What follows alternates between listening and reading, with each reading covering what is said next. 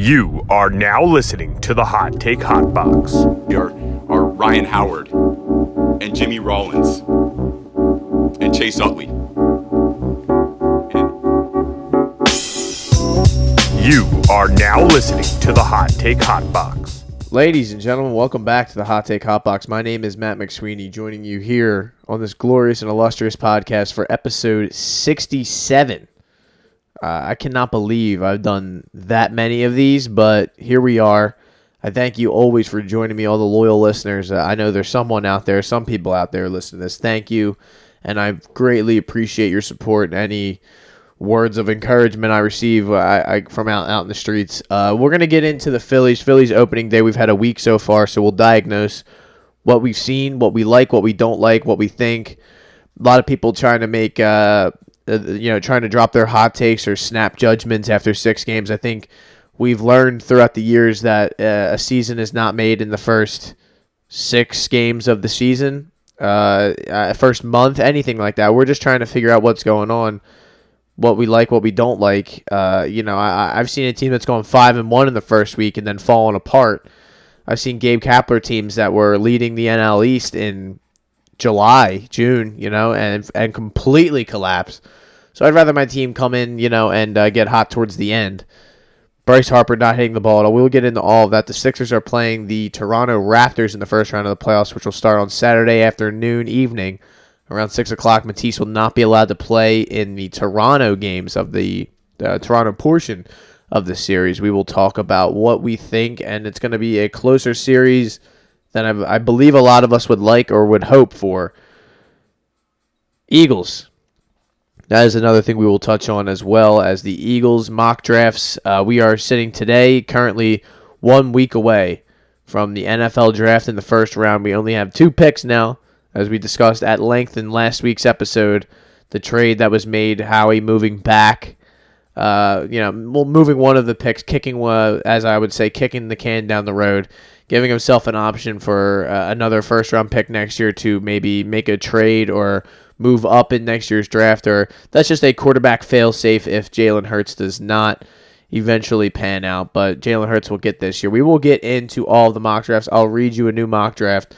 We will do the PFF simulator. Scotty Scheffler won the Masters. Tiger kind of didn't have the gas for it. Fell apart after the first day. Looked great in the first day, but just 13 over. It's just something you never see from Tiger. And I imagine we'll see a lot better version of him the next time he goes out there and plays competitive golf, which who knows when. Maybe it'll be in May. Maybe he'll try. Yeah, he'll try and play the PGA. He's already guaranteed he will play the Open. I believe that's in June or July at St. Andrews. Of course, he loves. So we'll get more Tiger this year. Golf is better when Tiger's around. Scotty Scheffler, dominant performance. It was it kind of sucks when there's not really a lot of pressure on the guy, whoever the leader is, or just not a lot of competition for him. Come Sunday, it was kind of just a foregone conclusion. He just had to not melt down, which he almost did on 18. But we will, there's your Masters talk. Let's get into the Phil's opening week. I'll go through quickly all of the games. I'm not going to go through game by game. Well, maybe I might. I'm not going to lie to you. But I like just talking about, I guess, some of the things that Nola. Let's talk about that first. Aaron Nola. I'm just calling him Anthony Nola, which is crazy. Aaron Nola. Opening day, the bats were alive and well. They were dominant. Schwarber led off the game with a home run. He had 2 hits, 2 RBIs throughout the game. Everyone got a hit except Vierling throughout the whole game. They had 11 hits total. So it was just like, oh yeah, here we are. We're here, baby. Even Castellanos didn't have a great game besides the double down the line where he got gunned out for literally no reason going for that triple. But I guess a few things that I've picked up on throughout this week. So they go 3-3 if my numbers are right. 1, 2, 3. Yeah, they've lost 3 games, losing the series to the Mets in a Mets series that they really weren't in from the very beginning. They kind of had no business winning that Monday game with that miraculous, scoring 5 runs in the 8th inning to come back on the Mets. Where do we go here? I would say the lineup has been disappointing, but it's not the end of the world, I would say, because we're so early on in the season. Bryce Harper is not hitting the ball well. Schwarber is not hitting the ball well. Castellanos is starting to come on a little bit. I've liked what we've seen from Hoskins. Real Muto has looked okay. But all of these guys are going to come together at some point, and not even all of them, but you're just like Bryce Harper's not going to play as bad as he has been these last few games. I mean, even he not really came out of the slump, but you saw signs of life yesterday with a home run towards garbage time of that game where they were down 8-1 at one point, made a little bit of a comeback, but it was a little too late. Unfortunately, the Mets really had their way yesterday with the Phillies, not only their starting rotation, Aaron Nola, but I mean, Connor Brogdon winds up losing his job over this game, serving up bomb after bomb after bomb. He gives up 2 earned runs. 2 of them were given to Damon Jones, who also was DFA'd. So the Phil's bullpen is, there's a couple of, I would say, problems, but it's not an overall huge concern because I think you've seen enough out of other guys like Nick Nelson. Sir Anthony has not been great, but not been bad, right? I mean, that's Alvarado, Familia, Knebel he had a COVID situation going on, so I kind of have liked what I've seen from the bullpen as of 6 games. The lineup is the bigger, more pressing concern, but it's not like a concern where it's going to keep me up at night and makes me think that this Phillies team can't win or can't be successful. The 2-0 game on Tuesday, like those games can't happen. That you just can't get like shut out like that on a night. They basically got shut out 2 nights in a row because they were in like they went 7 innings on that Monday night game where they didn't score a run, and then they finally just blew up in the 8th, and then they didn't score. Like, and then score again for what? They had the 1 run. Like, you know what I'm saying? Like, they're scoreless throughout the swinging through pitches and the not making contact. A lot of the problems from last year seem to have persisted, and it's not good. I don't like to see that. Gibson was awesome on Saturday against the Athletics. I'm kind of jumping around over here, but I just have some notes that I wanted to get through. Nola has been very, very disappointing. He's got a 1-1 record, but ERA at around 6.75. Okay, like that's not good. Not a good situation. Brad Hand, another guy who I thought has pitched well. Like I said, bullpen, no problems there. Starting rotation, Eflin did not throw well on that Sunday game, but the weather was garbage, and I'm not going to hold it against him. I don't really think we lost because of Eflin. I just didn't think he had his best stuff. He only went 4 innings that day, but he didn't give up a run. It wasn't like he was getting hit around the yard. He didn't have his best stuff. Kind of got himself in trouble. Was walking some guys. We'll see better. We'll see better stuff from Eflin later on in the season. So Nola, you're getting really nothing. Gibson looked good. He looked incredible. I'm kind of low selling that. He looked awesome. Eflin. Now, we'll see more from him. He'll get better. Wheeler, even though he pitched a little bit and he got a slow start here in the spring, I thought he looked awesome. I thought he looked sharp enough, and he's only going to get sharper as the season goes on. I'm forgetting. So Ranger Suarez did not look good in his first game. I'm not going to hold that against him either because he won. It's the first game. So, it is what it is, but also it's not good that he struggled with command, wasn't really pounding the inside of the zone against righties, something they talked about in the post game, which, I mean, Ricky Metallica before the game was telling you he might win the Cy Young, and then afterwards you're like, shit. But, again, one start, we're 1 week into the season. I'm not pounding the panic alarm. They just need to play better. It's that simple. I think they have all the pieces here.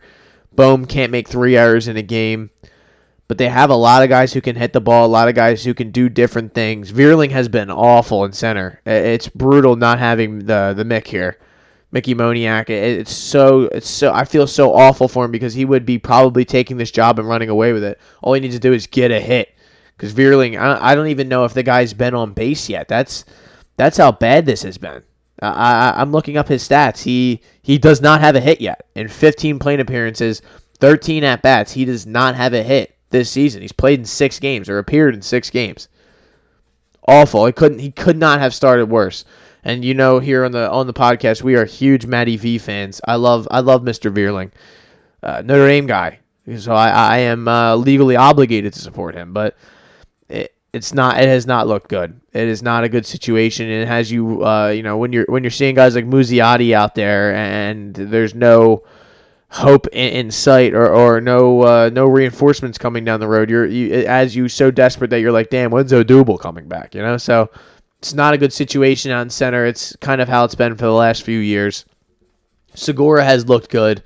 Just to go through the lineup, DD, he had the big hit. He's been off and on though. For me, I don't know if his stats dictate that 158. Yeah, so not exactly lighting the world on fire. I don't think any of these guys really at the top of the lineup are tearing the ball off the cover. I've liked what we've seen from Reese so far. Castellanos, like I said, is starting to turn the corner. He's striking out. He was striking out a lot in the beginning of the season. I mean, even the first day he had 3 Ks. Still strikes out a little bit too much, but him, Harper, I mean, Castellanos is probably the best of the crew up there. Harper hitting 143. Real Muto, other than that home run, 238, still doing his thing. And Schwarber, another guy after that first day, hasn't done anything since. Hitting under 100. He's hitting 091 right now. These guys are too good. There's no way this is going to keep up or continue to be there's no way they play this bad for the whole season. So they need to be better. Some guys in the rotation I think you'll see better. I think this is a big series here already in Miami, just to kind of knock the rust off and just try to not even build on but put the Mets series in the past, put it behind you. And I heard people on the radio last night talking about how they wouldn't be surprised. I mean, Joe Giglio, one of these, I love Joe Giglio, but saying they wouldn't be surprised if they lost 3 or 4 this weekend. That can't happen. That can't be our mentality right now. We cannot be that low. We can't be this diving in the dumpster already and this low on our team 1 week into the season where we're like, oh yeah, like we're gonna get cooked. These guys are just gonna run us, not a good pitching matchups, and it's not gonna be going to Miami. That it's not a hitter's yard, all that nonsense. No, we need to worry about ourselves. I don't care who we're playing. We, the Phillies, need to play better. That's simple for me. Yeah, I don't think that we got outplayed or that the Mets are that much better than us. They played better than us, but I just don't think they're they're have better players, or it's just we need to play better. Our MVP needs to play better. Our left fielder, our one of our free agent signings needs to play better. Our pitcher, one of our not aces, but one of our top rotation guys needs to pitch better. Ranger Suarez needs to pitch better. Eflin, we need more from you. So we'll get there. Even Wheeler. It's just, and the bullpen, I don't have much to say. They're going to figure that out. The guys like Brogdon and the guys like Damon Jones, you're not going to see them all year long. They've already weeded them out. Like, okay, yeah, I can't go to you, then get rid of him. He's gone. Get someone else up here. So that's what I like. What we've seen so far. My confidence is still high. It has not been broken by this week whatsoever, and I look forward to this week. We have Miami. And then I believe we go to Colorado, which is not good for the pitchers, but maybe it'll be good for the hitters who can break out of that slump that we've been discussing, or I just got done talking about, that some of these guys that the Schwarbers and the Harpers can hit some bombs and start to feel good about themselves. But hopefully it has been rectified by then. But until then, we will talk about until then, we will discuss the Sixers, who have a playoff game this weekend. We got Kyle Gibson on the mound, Gibby, going up against Sandy Alcantara, who's one of their guys. Pablo Lopez against Zach Eflin. Saturday, we're going to have Ranger Suarez against Trevor Rogers, who is another good pitcher. And I believe Sunday is going to be a Zach Wheeler game, but they do not have it on my app. So, listen, I'm not hearing that negativity. We have the rotation, we have the hitters, we have the bullpen. We just need to play better, and we're going to play better this weekend. I want to win 3 out of 4. How about that? I want to flip the script on you. I want to win 3 out of 4. Sixers this weekend, we got an opening game Saturday afternoon, evening, 6 o'clock, is right in that little territory where you don't know if it's the evening. Now it's the summertime. The sun is still up. You might have eaten dinner. You should have eaten dinner, or you're about to eat dinner.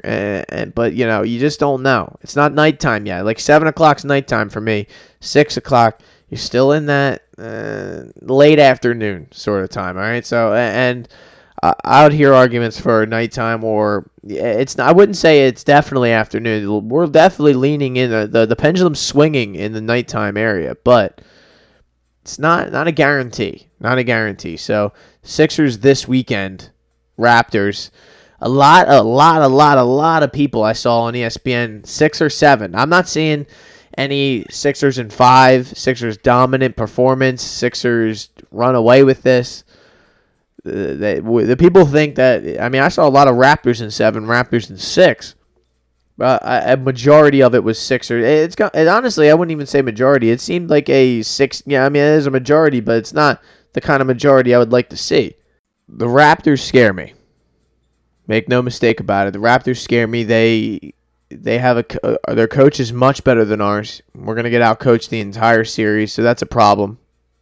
The Raptors have demons that come along with them, and we have not expelled those demons yet. The last time us playing against Toronto and playing against Toronto in a playoff series was one of the most horrifying sporting events I've ever experienced to this day. And Game 7 of last year was up there, but nothing will ever be worse than the Kawhi shot. So there's a lot that we need to get off of our chest, and I would love to see Joel dominate this series, leave no doubt in the minds of us and all of the people out there that he is the MVP, even though I know they voted for whatever. But I'm just saying, he needs to have a dominant performance. He needs to carry the Sixers to a W in this series. We're going to need, now, I've talked about this on here many a time. Me talking about the Sixers and the playoffs and all of this is going to sound like me just beating a dead horse or just constantly repeating myself over and over and over and over again.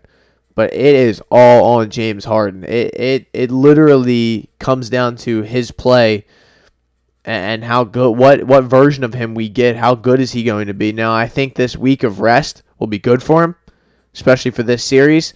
I don't think it's going to last that long because I don't think how much healthier could you get in just this week? He was sitting out multiple weeks before we got him, and then he looked good in the first couple games, and then that quickly eroded.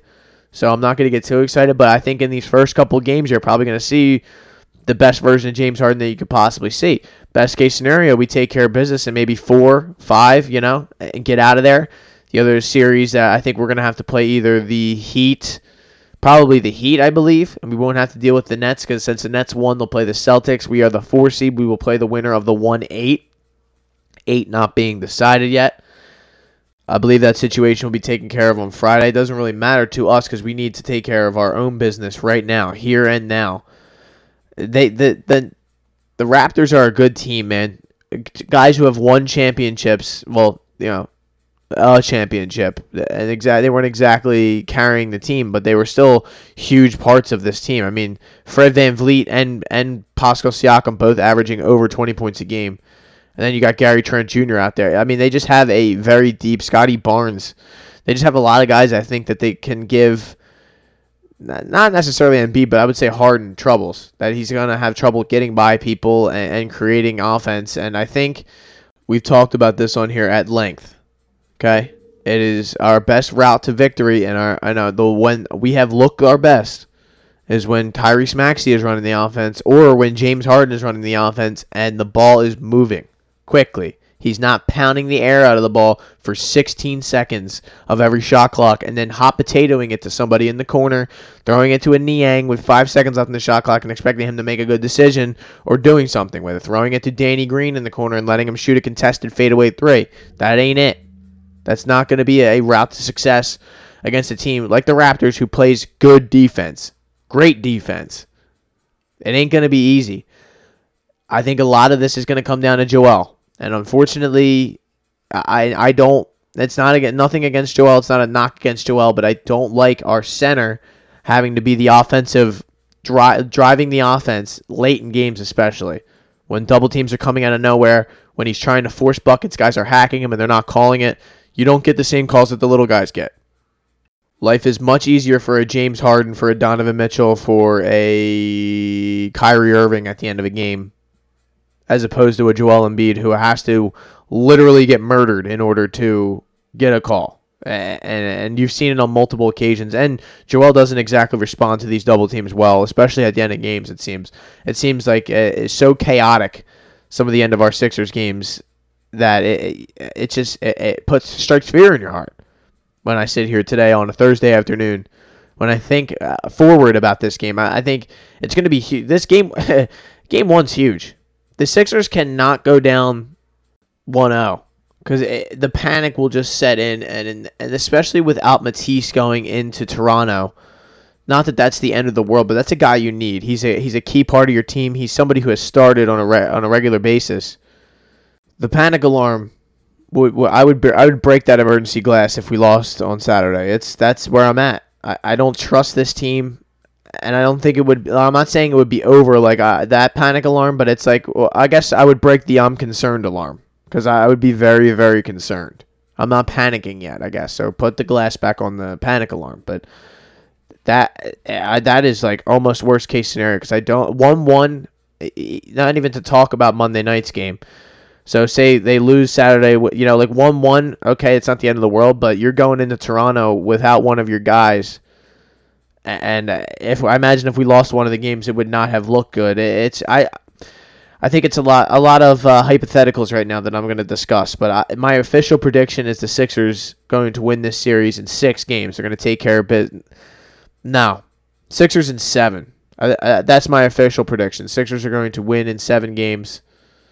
No, I'm bouncing back and forth. I would like ideally, I hope the Sixers have it taken care of by Game 5, where we don't have to go up there. We don't have to worry about another Matisse game where he's sitting out. And I don't think it's going to be great for the flow or the offense or anything when we have one of our guys that's just not playing in some of the games. And I don't know. How about this? I'm going to go Sixers in 6. There we go. I'm back to the official prediction. That was what my gut said. That's what I'm going to go with. I think we're just better than them. I think we have better players. I think especially we have the best 2 players in the series. So I'll go with that. If we get it, I think it's going to be a big Maxey series. You're going to need Maxey to play a contributing part or play a huge part in each victory and not be just a guy who stands in the corner and catch and shoot threes. I would like to see maybe James Harden shoot more catch and shoot threes and stop giving it up. I need to see him be aggressive in the playoffs, more offense from him. And Tobias can't be a stick in the mud. He can't be missing open threes. And another guy who gets catch and shoot threes that just misses a lot of them. Our offense just needs to flow better. It needs to have more options, more everything. It's the same problems. But they've had a week to work on it. And Doc's the greatest coach ever. Apparently, you can't question anything he does. So let's hope that he has devised a plan or figured something out, which would not be par for the course for a guy who apparently doesn't have game plans, doesn't devise any sort of plans, and just kind of flies by the seat of his pants and makes literally no adjustments, according to people from the Clippers who were like, yo, what are we doing? We're going to have to do this by ourselves. That's not me. That's NBA players thinking that. It's Paul George thinking that, who was one of his players. That's very concerning, but we've gotten outcoached, and Nick Nurse outcoached Brett Brown in the playoff series in 2019, so I'm not going to get too worked up about that. We have the better players. We have the best player in the whole series. We have the MVP. I don't think there's a center on the Raptors that can really control him or hold him down or in any way slow him down. I don't think Chris Boucher has anything for him. I don't think Precious. None of these guys, Birch. I look at their big men, nothing to really be scared of. So it's more about us and the Sixers. It's kind of these guys are kind of in the same boat as the Phillies, where it's not really worried about the teams they're playing or anything like that. We need to play our best game, and we will win. It's not a situation where you're playing against the Nets or the Bucks. Once we get there, hopefully we get there. and your game plan, you're like, damn, what are we going to do to stop Giannis? And how, we really need to do this, and we'll need to work the ball. Like, you're game planning for a team that's on your level or you think is better than you, and you're going to need certain things to go your way. This is just, we need to play. If we play our best game, they're not going to beat us. I don't care what their best game is. Our best game beats their best game. So give me the Sixers in 6 with about 73% confidence. And there it is. If you want, look at this. I'll give you predictions for all the other playoff series because I ain't no bitch. I think the Jazz probably beat the Mavericks just based off the fact that the Mavericks are hurt. And, not the Mavericks are hurt. Luke is hurt, so basically the Mavericks are hurt. Grizzlies probably take care of business against the T-Wolves. I don't trust them whatsoever. Warriors are playing the Nuggets, so, Warriors should take care of business. Hopefully Curry gets back in a reasonable fashion. Bucks playing the Bulls. No one was going to be scared of the Bulls before the season. They're not, or during the season, so they're not going to be scared of them now. Really hoping the Celtics beat the Nets. Give me the Celtics in. I mean, that's probably going to be a 7-game series. I don't feel confident with that either, but that's just going to be a great series. I'm pulling for the Celtics. I think the Celtics probably win because they're just more consistent and the more trustworthy team. But we shall see. Go Sixers. Go James Harden. Hopefully James Harden is in good shape and can make his way through this playoff series without falling apart. Let's go to the Eagles. Eagles have no real news, I would say, other than that, the draft is coming up and we're kind of locking in on, we're going to have the 15th pick. We're going to have the 18th pick, if I'm not mistaken, or 15th and 18, right? Yeah, 15 and 18. So that's where we're at. We're not going to have that third pick. We traded it. We talked about all of that last week. There's plenty of holes to fill. It's not going to be all filled on the first day. That will be, I leave that to Howie and all of these draft experts. You can look at the full 7-rounders. I'm not going to go through a whole 7-round mock draft on here and talk to you about some safety from Northwestern that I barely know or that you barely know, and we're going to act like we know what we're talking about. That's just, if you're into that, then take your time. Maybe I'll have somebody on next week to discuss more in depth the later rounds of the draft. But to be honest, I just don't care. I'll let smart people tell me what's going on there. But the first round, by this time of the year, you kind of know what's going on, who the good players are, who the bad players are, who you think is going to suck, who you don't think is going to suck, who's dropping, like a guy like Kyle Hamilton, my Notre Dame guy, just kind of lead ballooning his way out of the top 10, and he was going to be a top 3 pick at a certain point. And then, draft night comes and he gets picked 5th. You're like, oh, what the hell? Like, what's going on here? So you don't really know. You don't really know. It's all hypotheticals. It's all people guessing about where people are going to go. Some people are basing their mock drafts off what they're hearing from other teams. Some people are just doing it because this is what I think they should do. This is what the best available talent is based on what their needs are and all that. So we will read a Mel Kiper mock draft here today. Mel Kiper is the OG of mock drafts. I wouldn't say he's the best, but just a guy I trust. He's been doing it for a long time, and he's there every April come draft time, and then he kind of disappears for a while. Then you hear him come college football season. They bring him in once a week. Guy's got the greatest job in the world. He's just looking at film all the time, and he can be right or wrong. It doesn't really matter. He just continues to pump it out every year. This one came out April 13th, so we're doing what, 2 days ago, 3 days ago? I don't even know. What is today's date? Today's the 15th? 14th. Oh, shit. So that was yesterday. That tells you what's going on in my brain. But Mel Kiper. This is a 2-round draft, so I'll go through.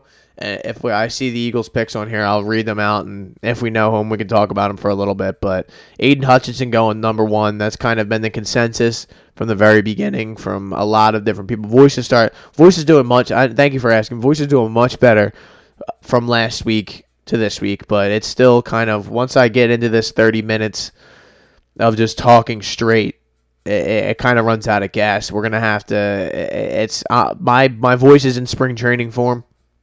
I'm going to have to work its way back up, get it back to a level where it's able to go 60 minutes strong of hard cardio wrestling, whatever you need. We'll have the Shoulder Strikes MMA podcast tomorrow with my compadre and teammate Ty Capone, who did not get to do it last week. He was not happy about it. Let me tell you, he had notes and everything, and I'm sure his picks probably went crazy. Our picks didn't do that bad. Me and Jimmy, go back and listen to that episode. You can tell me if I'm right or wrong. So, Aiden Hutchinson, consensus number 1, has been for a while. Trayvon Walker is the guy that you're hearing could be a possible surprise number 1 pick. Doesn't look like that's going to happen. Aiden Hutchinson has been the guy for a while. It just kind of seems like people bounce around towards the end. They get bored, and maybe he could be number 1, and he could. This is a year where there's not a lot of consensus towards the top, where you just don't know for sure what those top 5 picks are going to be. Usually, okay, there's going to be 2 quarterbacks. Like last year was Lawrence, Wilson. You knew what that was going to be, and then they traded, and then you knew the 49ers were going to take a quarterback. It was Mac Jones for a while, then it wound up being Trey Lance. So you don't know, or for the most part, who certain teams want or what their guys want, or who the consensus number 1 is. This isn't really a year where he's a consensus number 1, because I think he's even in the minus 200, which is kind of low for being this late in the game and whatnot. But Aiden Hutchinson, Jacksonville Jaguars, number 1 overall pick. Sauce Gardner going 2. That's a little bit of a surprise in my mind. I've seen him going as high as 3 in some of the mock drafts, 4 to the Jets. But it seems like he is on a meteoric ascent up the draft board. He was in Eagles conversation towards the end of the season, and as this draft season has drawn on and as that we get closer to this thing, it seems like every mock draft I see, he's a top 5 pick. It also it doesn't hurt when you're saying constantly, "Yo, I'm the best player in this draft." Like, just stop with all these other conversations and who you think is the best. I'm the best. So I like that, man. I like a guy who calls himself Sauce, or his nickname is Sauce, and he kind of goes by the nickname of Sauce, and we don't even call him Ahmad. Shout out to my voice crack. See, I'm telling you, I'm not kidding. Trayvon Walker going 3 to the Texans. Thibodeau going 4 to the Jets. That's a guy who's a very volatile prospect. I've seen him in the 10s and 12s, and I've seen him as high as 1 for a while, and now number 4. So people are saying he's got a bad attitude and he not really coachable and whatnot, but I don't know. I'm not talking to him. I'm not the one that's going to coach him. I trust what the people are saying, and people are going back and forth. Some people don't care. Some people just look at him. He's like, he's a baller. He'll take care of business when you strap the pads on. He makes plays. So, Icky, our boy Icky, the offensive tackle from NC State, going 5th. I'm not even going to attempt to read this gentleman's name. Malik Willis going 6. That's probably the spot where you're going to see the quarterback get picked. I've seen mock drafts taking Kenny Pickett. And I see mock drafts taking Malik Willis, so I think you're going to see this go back and forth here. Don't know if they even know who they want. It all depends on if someone trades up ahead of them and whatnot, but it looks like as of now, every mock draft, and that just could be people attributing the quarterback that they need a quarterback. But if you're the Carolina Panthers, think of it reasonably. You don't want Sam Darnold playing quarterback for you next year. You might as well take a flyer or just give yourself another look or another opportunity at this thing. I don't think that's a bad idea, right? It's something. If I'm a Carolina Panthers fan, I'm like, hell yeah, dude. Like let's give ourselves another option. We could just pick another quarterback next year if this guy sucks, right? Or maybe make a trade. Like you're not tied to this guy forever. It would obviously suck if he stinks, but if you really believe in a Malik Willis, or you believe that he can be a player, that's what. Let's do that.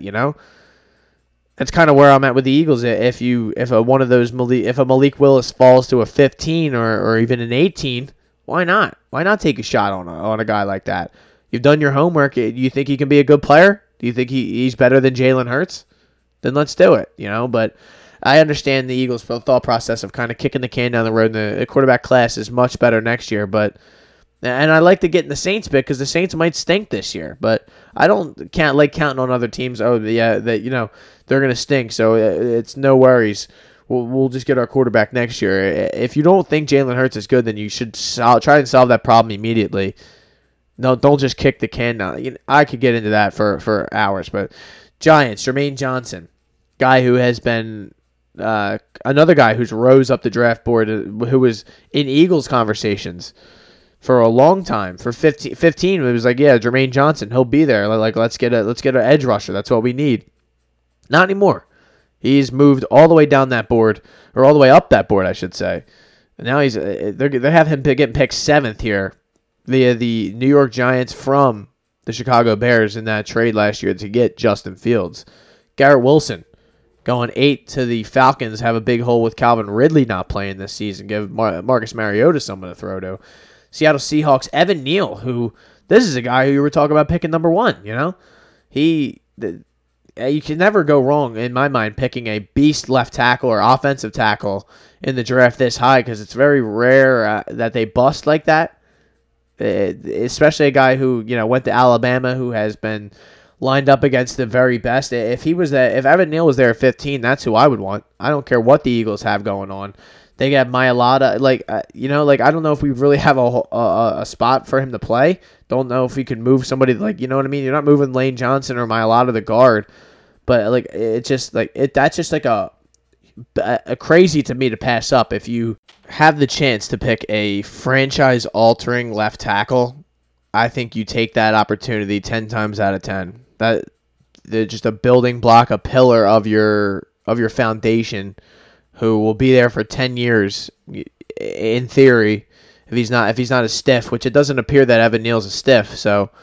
Let me just read the paragraph. This is another team that ends up with an ideal scenario. Veteran left tackle Dwayne Brown is still unsigned, so Neal could start from day one. It just makes too much sense.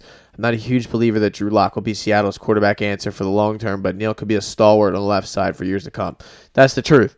It doesn't matter really who the quarterback is or what you have going on. That guy's going to protect whoever you put back there, and that's important. And it's going to make whoever the quarterback's life is, maybe it winds up being Baker Mayfield down the line for them, but that's something you can't put a value on that. When the Eagles signed Jason Peters or traded for Jason Peters, you just can't put a value on that. How valuable he was to our program for how long, for our franchise for how long, So program is more of a college term, but what are you gonna do? What are you gonna do? Drake London. Going to the Jets, this is another guy who, shout out to Deem, who wanted nothing to do with him. He has continued to skyrocket up the draft board. Good for him. Good for the Jets. Going to wind up getting a good player, supposedly. Deem wouldn't say so because wants nothing to do with these big Pac-12 wide receivers. So maybe later on down the road we'll get ourselves a wide receiver. It won't be Drake London off the board. Kyle Hamilton, going 11 to the Commanders. Don't love that just because we have to play the Commanders. Minnesota Vikings, Derek Stingley Jr., another guy who was up at the top, kind of, a result. If everyone's sliding up, someone's got to slide down. Derek Stingley is that guy. He's one of the people who slid down. Charles Cross, offensive tackle, going to the Texans. Trent McDuffie, a guy who has been rumored or linked to the Eagles in some of these mock drafts. We're not going to get him. And I'm not against that just because who's the last cornerback we took from Washington? Oh, right, Sidney Jones. Yeah, not his fault. It's a kind of like the Drake London situation. Last Pac-12, J.J. Arcega-Whiteside. Yeah, okay, they're not the same player. It's not your fault, but in my head, I just don't want it. I guess I can be convinced once you pick them. I'll probably be convinced of whoever they pick. I just don't want it. So here we are, finally 15 at the Eagles. Drum roll, please. Chris Olave. All right, Chris Olave. Wide receiver, Ohio State. After last week's trade with the Saints, the Eagles have one fewer draft pick, but you have to think they'll take a receiver with one of them, right? They absolutely have to, based off the fact that they didn't sign anyone and they have a huge hole there. Hopefully the Eagles get Tyrann Mathieu, who they also are meeting with while we're there. That would be a huge addition. You won't have to take that secondary. You're going to need a safety. McLeod goes to the Colts. You're just going to – there's still a hole back there. It's double hole now. I mean, you still have Kayvon Wallace and whatnot, and Anthony Harris. You got guys back there, but it's still a a little bit of a barren wasteland other than Slay. So I slipped my mind there for a second, but other than Darius Slay. Trevor Penning, offensive tackle. Sorry, I didn't finish that paragraph. Sorry. If they're committed to using 2022 as an evaluation year for Jalen Hurts, they should give him the tools to succeed. That's facts. If you want to see, kind of in the same way, I don't know if I talked about this last week, but if in the same way that you saw the Dolphins go all in, they go get Tyreek Hill, they have Jalen Waddle, they have Gesicki, they have all these weapons. You're going to see if Tua is the real quarterback or not. And if he still stinks this year, get rid of him and go get somebody that can actually use these weapons. But you're not going to know if these guys are good, or you're not going to get a true evaluation of them unless you put real legit talent around them. And that's the one thing I will give Jalen Hurts, like the Jalen Hurts people, and I won't try to condemn his ability for the most part, is because he hasn't exactly had the greatest supporting cast around him. With when you have Jalen Reagor running above 85% of the routes on a given game, and Quez Watkins is your 3. It's just not a good situation. And Devontae Smith is your only real option other than, you got Dallas Goedert, who was doing his thing. Some games he would go off, some games he wouldn't. They just need another option. They need another option, and hopefully Chris Olave or a guy like that is the other option. With all that said, does that change my thought process on Jalen Hurts? Do I think, maybe I will be, my mind will be changed if they get a wide receiver like that. He's able to read the field now, and he's able to be accurate and destroy people from the pocket, and we can run a normal offense. Then maybe I will tell you I'm wrong. I'll come back here hat in hand, and apologize and say, sir, I'm sorry. I was wrong. Okay, Jalen Hurts, I was wrong. I can admit that. I'm man enough to admit that I was wrong. Hopefully I can say that. I really do hope that, because I'm an Eagles fan, number one. But we'll see. I don't believe that's going to be the case. I just don't think Jalen Hurts is good enough to take you where you want him to take you. Like I said, I think you can win games with him. I don't know if you can win a Super Bowl with him.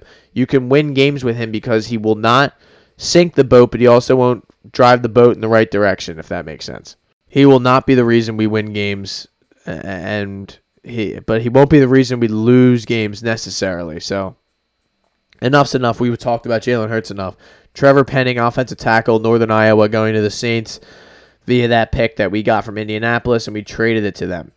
Jordan Davis, going 17 to the Chargers. I believe it would be tough for Howie to pass on Jordan Davis if he's there. Howie loves his both defensive and offensive line, but he loves picking defensive line.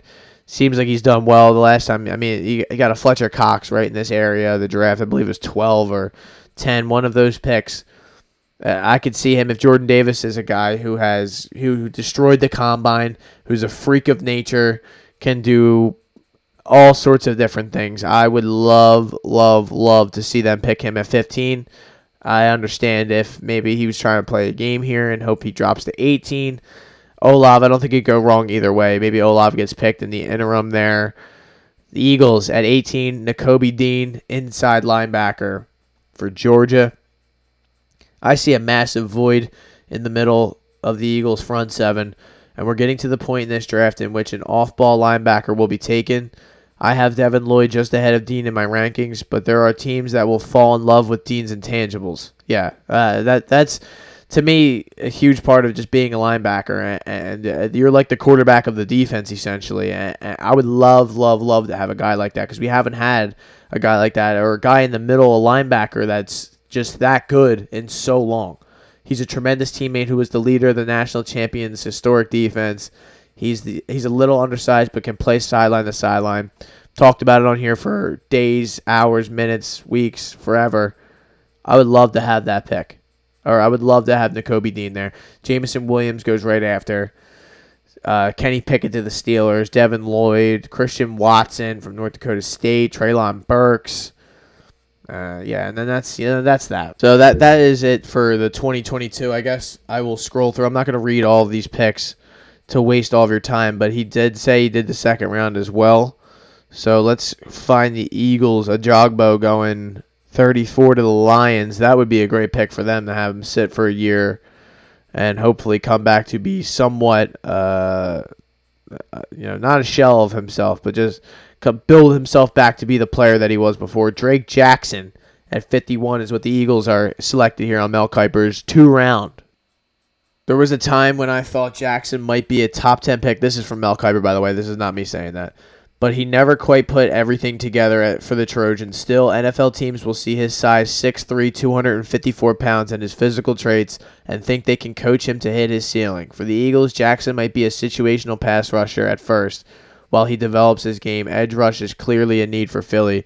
We definitely need edge rush. I don't know if I would like to take a prayer hope shot on a guy like that, but maybe he can turn into be a legit player, or maybe he could play that Hassan Reddick sort of role that they kind of got Hassan Reddick for. So it kind of sounds like he would do situational.